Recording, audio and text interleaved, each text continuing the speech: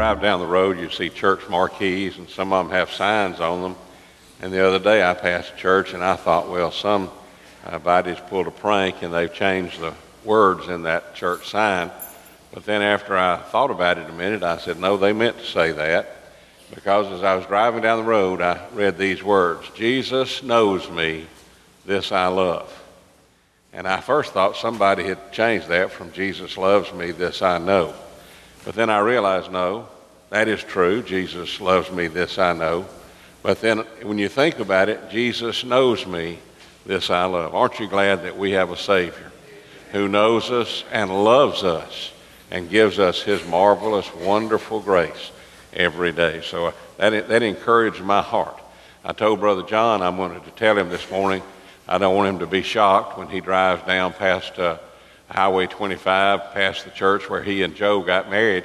I was driving down there the other day, and I noticed the Wilton Baptist Church had been demolished. I remember the pastor telling me that they had done everything they could to that old building, and it just really wasn't worth repairing, and so they were going to knock it down. Well, I want to tell you, when they got ready to knock the church down, they did it in a hurry. And not only did they knock it down, but they've hauled most of it off.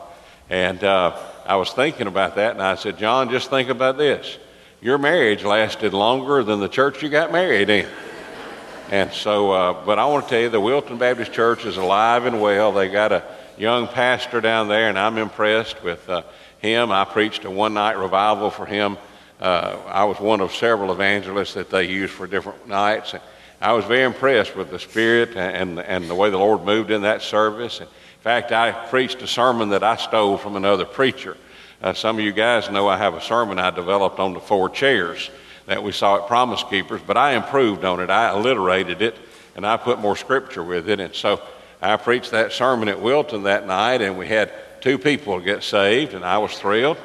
And the pastor called me the next week, and he said, Brother Mike, I need to ask your forgiveness. And I said, why do you need to ask my forgiveness? He said, well, I took the sermon you preached last Sunday night at our church. And I said, you did? He said, yeah. He said, I was preaching at First Priority this morning, and I preached your sermon.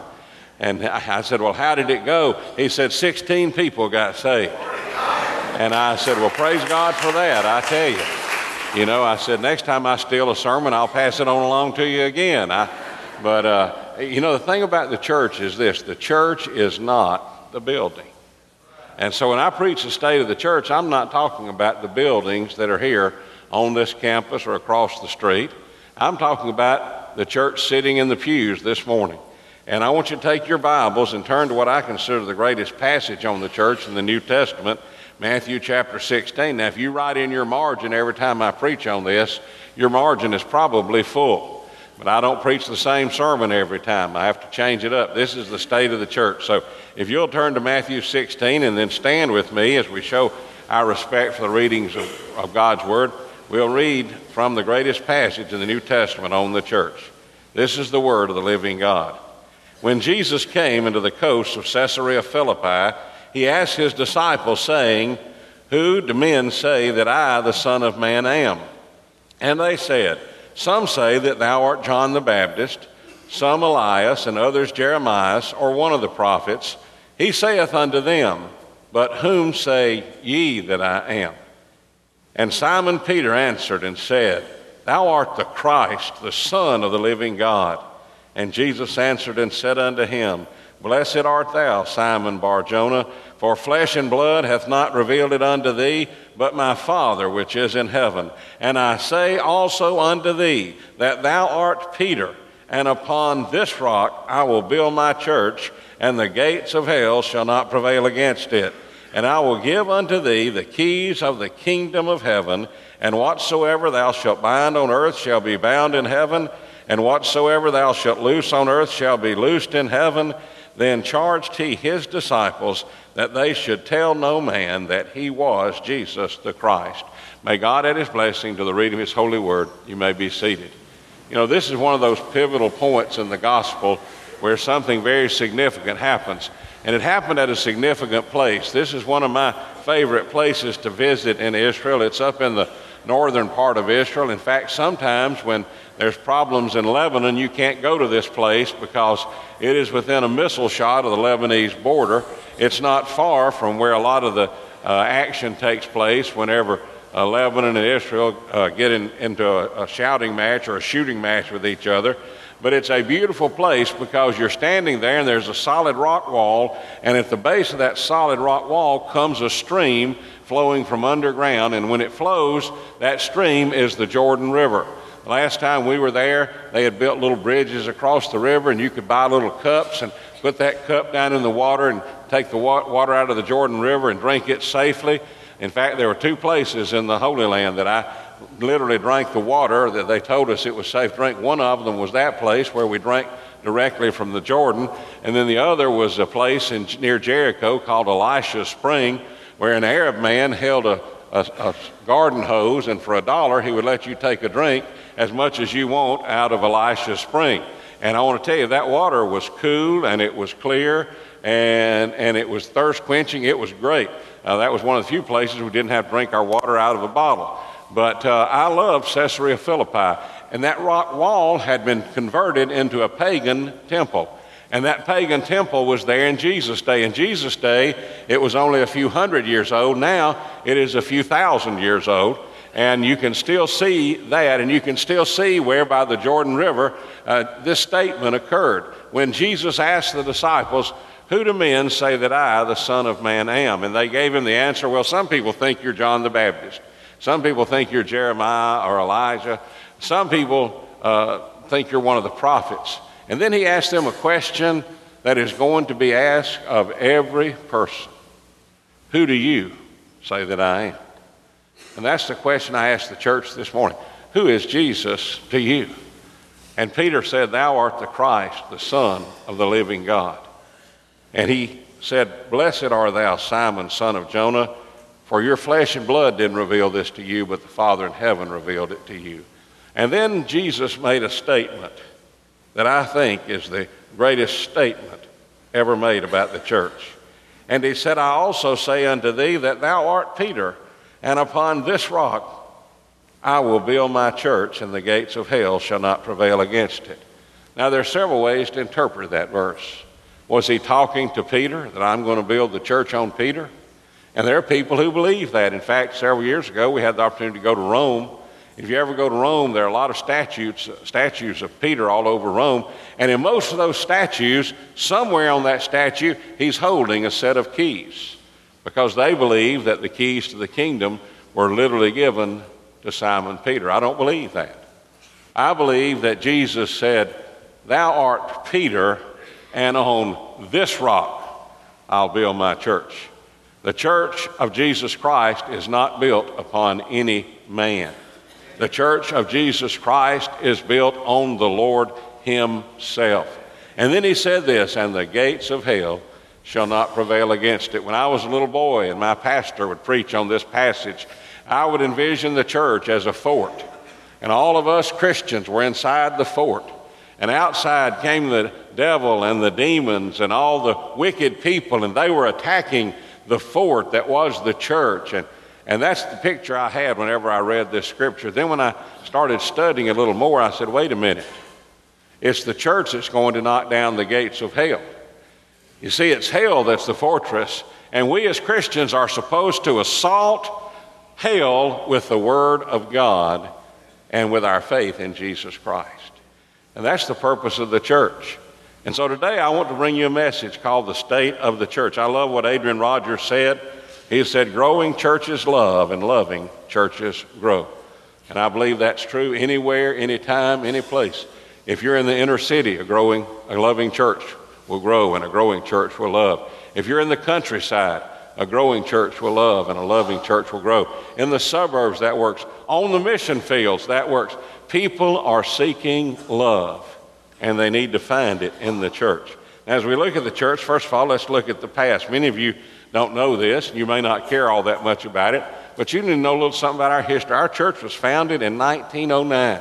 For many years, we thought our church was founded in 1913. Miss Willie Mae Dennis, who had been the longest active member of our church, was our church clerk for years, told me that the church was founded in 1913. And after Miss Willie Mae passed on, I thought, well, we need to look and start getting ready to celebrate the centennial anniversary of the church in 2013. And when I started looking, I talked to Bobby Joe Seals, and he said, Brother Mike, you're wrong. And I said, what do you mean I'm wrong? And he said, the church was founded in 1909.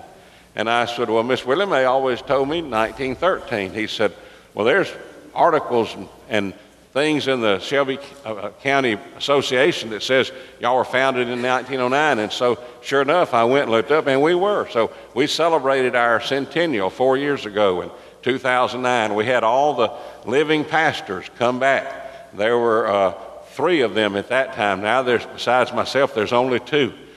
Cecil Brown's gone to be with the Lord since then. But the years from 1909 to the 1930s were struggling years. The church many times did not meet. In fact, there's a story that's told about the old white frame church building that was down on Church Street that they let the grass and the weeds grow up, and there were actually grass and weeds growing in the church, and goats came in. I guess in those days you just let your goats run wild and pell them. And goats came in, and actually goats were living in the church. That's a new take on the sheep and the goats. Pelham Baptist didn't have any sheep, but they had goats in it. And so I remember the story, Willie Mae telling me about her father and some of the other men saying, we're going to run the goats out and we're going to repair the church, and the goats will never live there again. And they kept their word. But until 1948, the church was only a part-time church. And some of you, I know Brother Paul and Benny Jackson, remember Harless Cowan, who was a Baptist preacher here. Harless was a student at Howard College, and the church called him to be their pastor, and he preached on the first Sunday and the third Sunday. And he lived on the pastoral and was going to Howard College, which was in Eastlake then. It wasn't where it is now. It was in Eastlake. And he told the folks, he said, look, I don't have a place to preach the second and fourth Sunday. He said, if y'all will just let me have service, I won't charge you anymore. And I told Harless, I said, Harless, you did the pastor a great disservice. You taught him to have full-time preaching on part-time pay. And I reminded him of that, and that he was the one that instigated that. But in 1965, Ronnie Euler came here, and that marks a change in the church, because the church was no longer a rural church.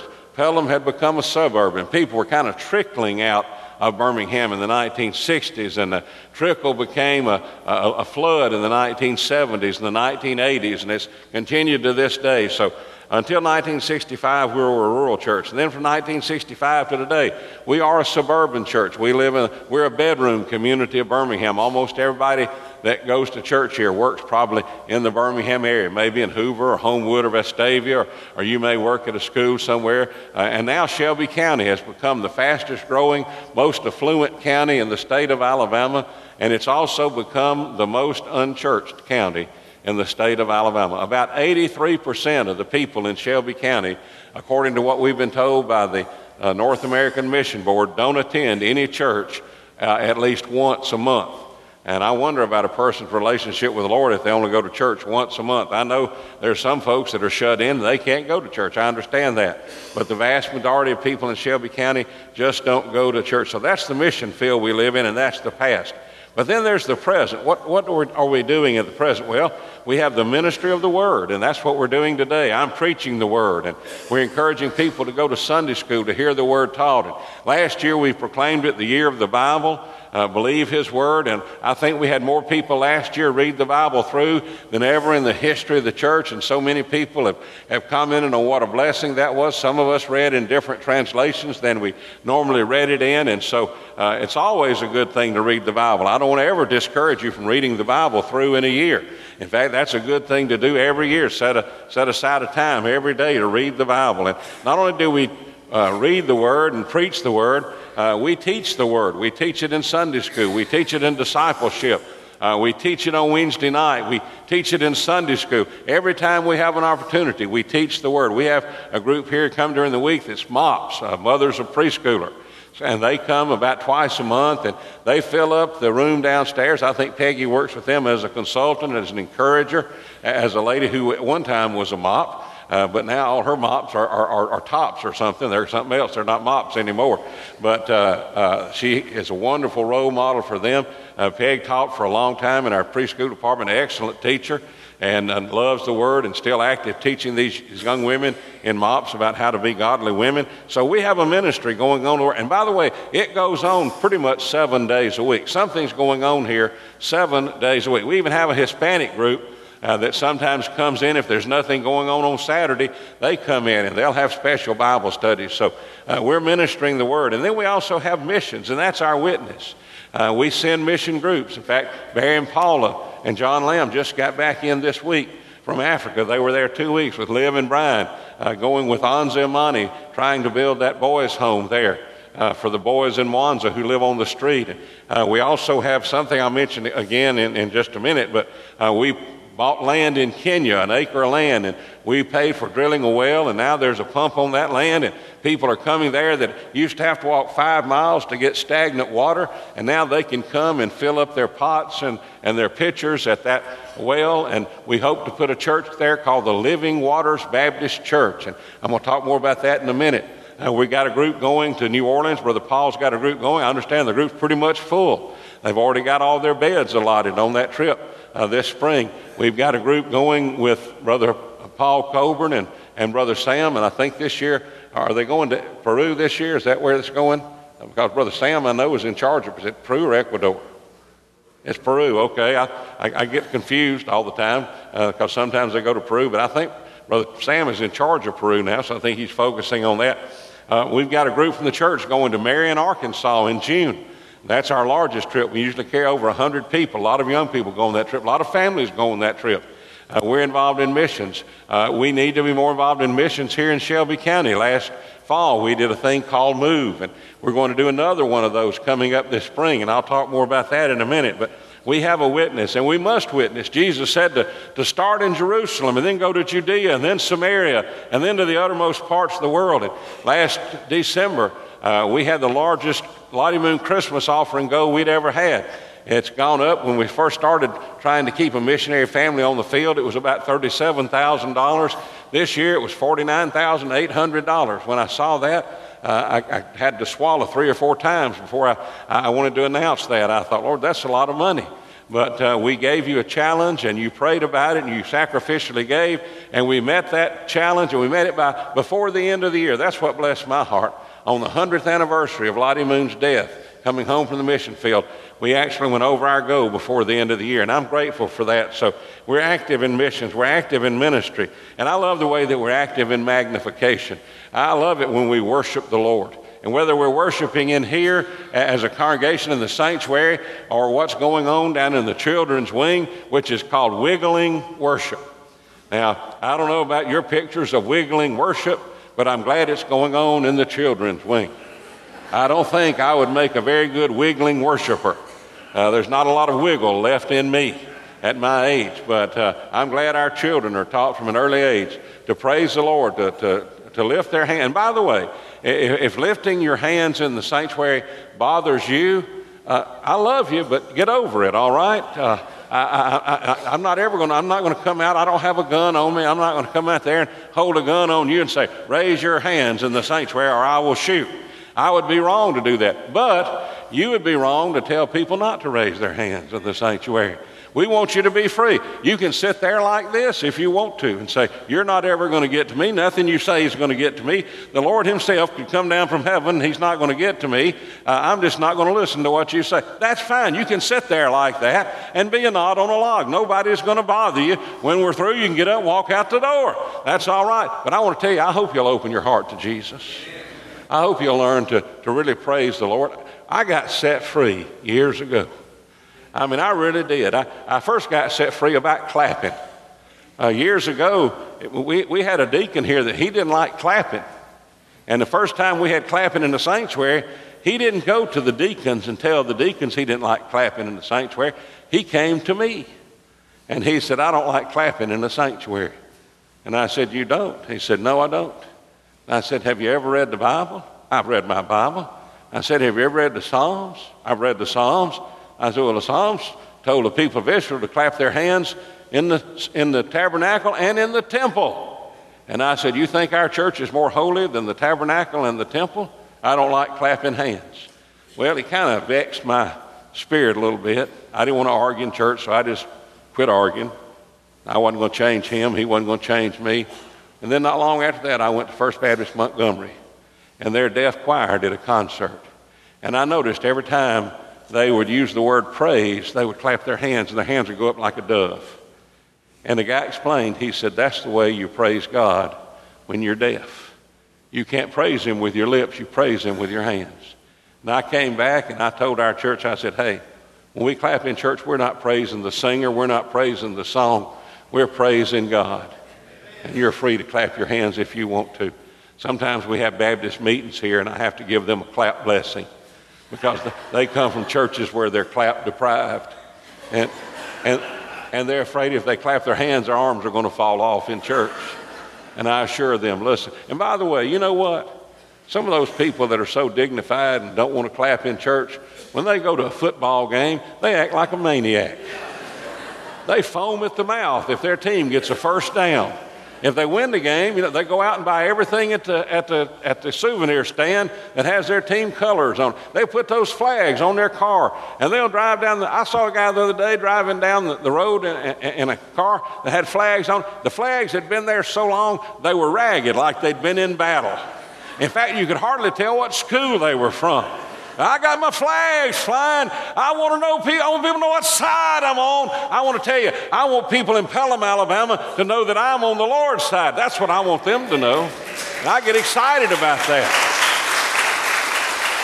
You say, oh, you're a football fan. Yeah, I'm a football fan, but I'm a follower of Jesus, and there's a vast difference there. I loved it last Sunday afternoon. We opened up the whole quad room at 5 o'clock. The week before, we opened up half the quad room, and it was packed. Brother Don said, I'm going to open up the whole quad room for you, Brother Mike. And I said, good. And it's not to hear me, it's to hear Not a Fan by Kyle Idleman. And so we got there, and some of them had missed the first. We showed it at 4:15. Brother John went above and beyond the call of duty and showed it at 4:15 for those who'd missed it. And then at 5 o'clock, when everybody was in there to see session 2, we packed out the quad room with people learning how not to be a fan of Jesus, but to be a totally committed follower of Jesus Christ. And if we are a totally committed follower of Jesus Christ, we love it when the Lord is magnified. And by the way, you say, how can I magnify the Lord? By worship. If that's what it says in the Psalms, oh magnify the Lord with me, and let us exalt his name forever. I love it. That's what's going on now. What about the potential? Are there things that we could do better? Yes.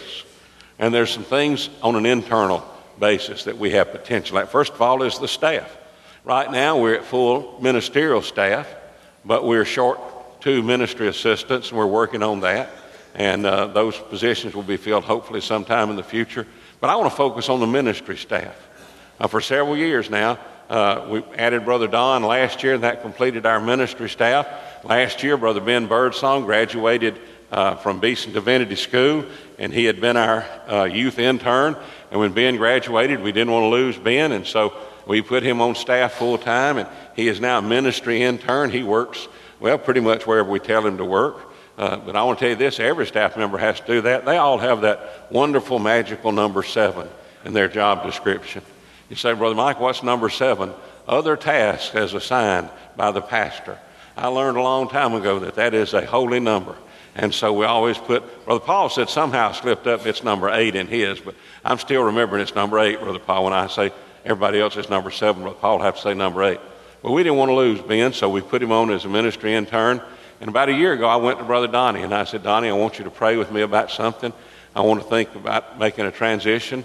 Brother Donnie's been our youth minister for almost 10 years now, I guess, 9 or 10 years. And he told me he wanted to be his girls' youth minister. And his youngest daughter will graduate from Pelham High School in May. And so I've asked him to consider making a change. I've been working with the personnel committee. You say, why are you telling us this? Well, I believe in trusting the Lord and telling the people. And the personnel committee and Brother Don and I have been working with Brother Donnie. And we've worked up, we would like for Donnie to transition, if the church votes on it later on this spring, to be our minister of outreach and recreation. Brother Donnie is very gifted there. He's been doing Upward for years and does a great job. And I'm going to talk a little bit more about expanding that in a minute. But we'd like for him to move that. He also does a great job with outreach events. He really, more than any other staff minister or any other minister anywhere, headed up the awakening that we had a few years ago down at the Oak Mountain Amphitheater. And by the way, we've got a special event coming up down there on Easter Sunday. We're planning to move our Easter Sunday services to the Pelham Civic Complex for the first time in 13 years, we'll have everybody together under one roof for one Easter service, and we're going to invite everybody. In fact, we're going to target people in Ballantrae. We're going to do another Move event and cover Ballantrae with our teams and invite the folks in Ballantrae and really invite everybody around us to come and worship with us on Easter Sunday down at the Pelham Civic Complex. Brother Donnie would be able to not just give oversight to things like that, but to follow up as well. And so that will be moving on this spring, and hopefully by the end of May, he'll transfer to be Minister of Outreach and Recreation. And then we'll ask Brother Ben to be our interim youth pastor, and we'll select a search committee, and we'll encourage them to go and find a good youth pastor. And I would encourage them to not look too far when they start looking. We love Brother Ben, and our young people love him. He came on as a youth intern and has endeared himself to the youth and their parents, and so we're excited about that. That's a change, and that's the C word, but change is good. And whether you realize, not all of us are changing. You're not the same as you were 5 years ago. I'm not the same as I was 5 years ago. 5 years from now, I don't know what I'll be. You don't know what you'll be 5 years from now. But we have to be open to that. So that's potential in our staff, and we're excited about that. And then Sunday school. And I love Brother Charles. I love him to death. I think we have the best Sunday school superintendent in the Southern Baptist Convention. Nobody loves Sunday school more than Brother Charles. But I want to tell you this, we can do better in Sunday school. Not because of anything Brother Charles has done, it's because of what we do. You know, when we get ready to go on a mission trip, what do? Well, we prepare. Some of you are going on the mission trip to Ecuador, Peru. You know you have meeting and meeting and meeting for that. Brother John's already got people meeting about going to Marion, Arkansas this year. We're in preparation for that. You have to prepare. I'd like for us to see our Sunday schools have a time of preparation for Sunday school. Do you prepare yourself before you come to Sunday school every Sunday morning? Do you pray for your teacher? Do you bring your Bible? Have you invited somebody to go with you? Can you think what would happen if we would approach Sunday school like we do mission trips? I'm not opposed to mission trips. I'm just saying Sunday school is the outreach tool of the church, and we're not using it as effectively as we could. We need to prepare. We need to pray about Sunday school. You need to pray for your Sunday school teacher. You know, you say, well, my Sunday school teacher gets on my nerves sometimes. Well, the Lord may be putting him on your nerves so you can pray for him, and then he'll really step on your feet, and then you'll get right with God, and you'll think, I was wrong. I didn't like my Sunday school teacher enough. It wasn't him, it was me. Have you ever thought about that? You ever thought about people complaining, right? You know, I want to tell you, our Sunday school teachers are a dedicated group, and they shouldn't have to do all the ministry. They really shouldn't. They should teach the class, but they ought to have care groups. We need to work on our Sunday school. Because it's the outreach of the church. By the way, if something happens to your family, the first thing I'm going to ask Pat, my secretary, is whose Sunday school class are they in? And the sad thing is, with all the emphasis we put on Sunday school, most of the time when I say, whose Sunday school class are they in, she says, well, they're not in anybody's class. And you know what we hear? They either used to come or they never got plugged in. It breaks my heart when I lead people to Christ. And I encourage them to go to Sunday school. And they don't go to Sunday school, and they don't get plugged in. And then we lose them. Because you see, if we don't minister to them, their needs aren't met. They're going to go to some other places. We need to use our Sunday school like it was a mission trip. And again, classes need to be organized, they need to be ministering, and they need to be going. And then the building. This is something, again, don't have a heart attack, all right? All right, when I say this, we need to build a building. We need to build a building. Every room in this building and across the street is used for Sunday school at 1045. Brother Bob just started a class in the last room, and that was the library, which is probably not a great classroom, but it's the only room we had. You say, okay, preacher, what are you going to do? Well, we've got a place down here by the end of the children's building. We're going to build a family life center. You say, how are you going to build it? You're going to borrow money? Nope, not going to borrow a dime. We're going to build that building like we bought the bus. We got ready to buy a bus. When we got the money, we bought the bus. We didn't buy the bus till we had the money. We're not going to build the building until we have the money. Somebody said, well, how's that going to help us pay the debt? Well, look at this. If we build a building, we get more people in. We get more people in. We have more money coming in. We have more money coming in. We give more to missions, give more to pay on the debt. And by the way, let me remind you of this. God is not broke. Now, the United States may not be as wealthy as we used to be. In fact, I heard somebody say this, and I don't ever know whether to believe this stuff or not, because, you know, you can say anything, but I heard some guy say it, and he's supposed to be an expert. But he said about 8 years ago, 60% of the world's wealth was in the United States. He said today, only about 22% of the world's wealth is in the United States. I don't know if that's right or not, but I want to tell you this. God is not broke. God is not in trouble. God's not scratching his head up in heaven wondering how he's going to take care of his children. You say, oh no, I know what you're going to do, Brother Mike. You're going to put on one of those drives and you're going to make us come and eat supper and eat chicken and English peas and not pay for it. And then you're going to get up and say, I want your money. I want every penny you got. I want you to give me all your money for the next 3 years. I'm never going to do that again. So help me God. I read in the Bible when they got ready to build the tabernacle. You know what Moses did? Moses said, hey, God wants us to build him a place. Y'all bring it. Y'all just bring it. Now let me remind you, they had ransacked the Egyptians before they left Egypt, all right? It wasn't like these were people out of the ghetto, all right? I mean, they had been slaves, but they went in, and the Bible tells very plainly, they had taken everything they could get their hands on out of Egypt. And so Moses said, if you got it and God can use it, bring it. You know what Moses ended up saying? It's in the Bible. He said, hey, don't bring any more. We got more than we need. You say, well, that was Old Testament. Yeah, that was Old Testament. But I want to tell you this, God is the same. God blesses those who give sacrificially. I'm not going to ask you to sign a 3-year pledge. I'm not going to do that. I'm just going to ask you to give. If you got $5, give $5. You got $500, give $500. You got $5,000, give $5,000. You got $5 million, we'll build the building and pay part of the debt off. But, you know, God has plenty of money. It's just still in our pockets for the most part. But again, we're not going to build a Taj Mahal. First Baptist Helena built a nice multi-purpose building. This building would not just be a gym, but it would be a gym. It would have bleachers and watch ball games, be a full-size gym. Men could play in it without knocking the lights out like they do if we let them go full court over at the annex. It'll have a walking track at the upstairs for those of you that want to walk. When it's cold outside or rainy, you can come inside the church and walk. You can walk and pray in there. We're going to have classrooms in there. And I checked on this. I'm right. Don told me, and then Brother Charles reiterated it. Every room in this building is used at 1045. That would give us some extra room. You ladies, we'd put a nice room down there. We have a group that meets on Monday down in the quad room called the Crafty Chicks. I can tell when they're crafty because when they're crafty, they're not clucking. And when they're clucking, they're not crafty. Now, if I want them to know I said that, I'll tell them myself. So some of you whose spiritual gift is gossips, I can't wait to get home and tell the Crafty Chicks. I love those ladies. They're sweet ladies. They do a lot for the kingdom of God. Listen, folks, we'll have rooms down there, multi-purpose rooms, and they'll be used for Sunday school. Now, you say, well, that's going to take a long time. Well, it depends on how the money comes in. We already have over $50,000. That's not a lot of money, but it's better than nothing. I didn't have $50,000 when I started out in my marriage. I don't know about you, but I didn't. And we had $1 million when we started this project up here. We'd pay the land debt off, had $1 million in the building fund before we started building. We're fiscally responsible. We need to build that building. And then look at the congregation, and that's what the church is.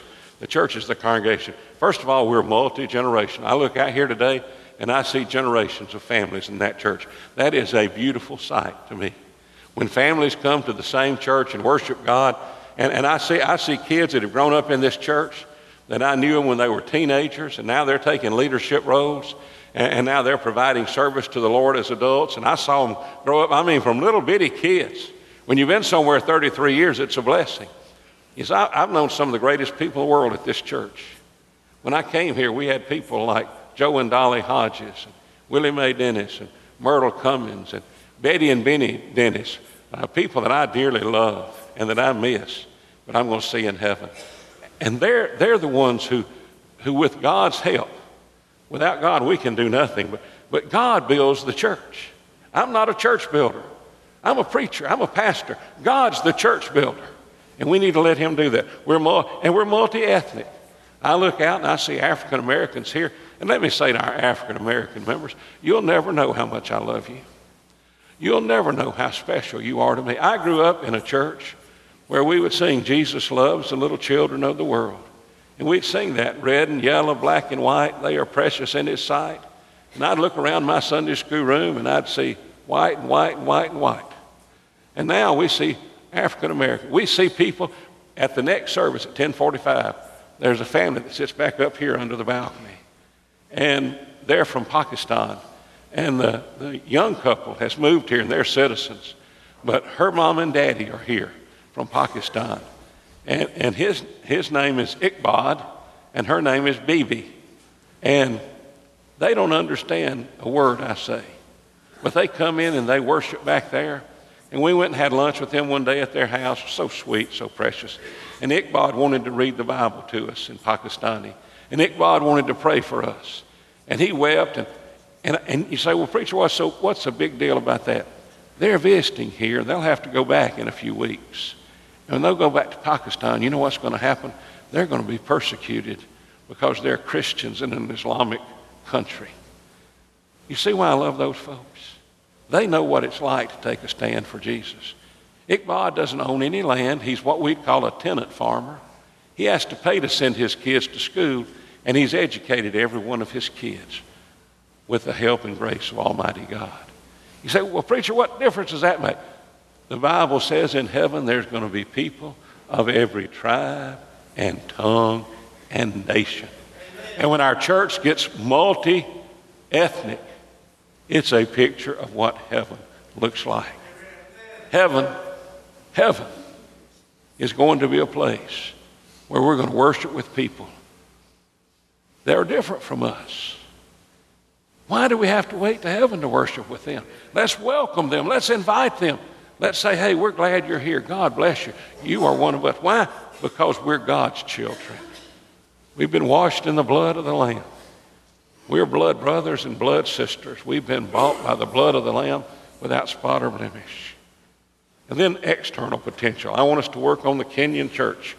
We've got the land there. We got the well. We're going to talk to Brother Charles Juma about what will it take to get a church, Living Waters Baptist Church there. That's an unreached place. We've got a well there. That well is going to be the means of reaching people. We need to work on that. We need to work on Ballantrae.